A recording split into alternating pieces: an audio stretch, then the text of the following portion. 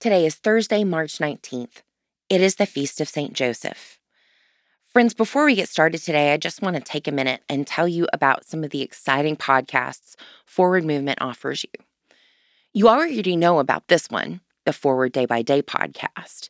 It's a daily podcast and goes from 5 to 6 minutes and contains the Forward Day by Day meditation, rotating prayers like the Lord's Prayer, Morning Resolve, and For Today. Another podcast we offer is the Church Next podcast. It's hosted by Chris Yaw, Liz Brignac, and many others. The episodes are dropped every few weeks, and they average about 30 minutes an episode. Content includes popular Church Next courses and exciting presentations from Church Next presenters all over the church. A Morning at the Office is a podcast hosted by Wiley Amons and Lisa Miero and occurs daily. The average length is around 15 minutes.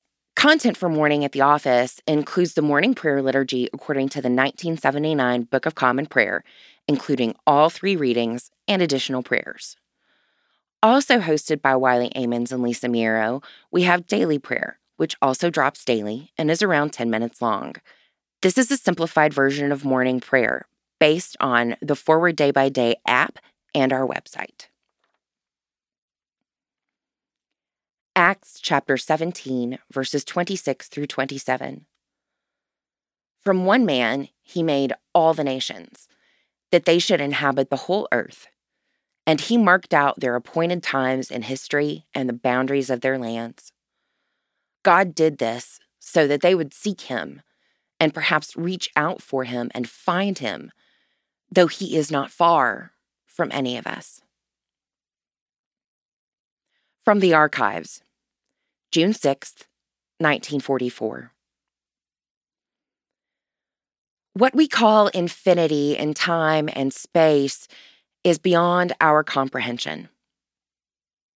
Time is no more infinite in the dawn of the geologic past or in the millennium of the farthest prophetic future than it is now, while you put into it what thoughts and acts you will. The infinity of space is just as much infinity where you are as it is at any point, countless light years away. God is infinite, which means, among other things, that God is not more distant than present. You cannot grasp God in your hand. You cannot comprehend God in your thought. But you can sample God and know God in Jesus Christ.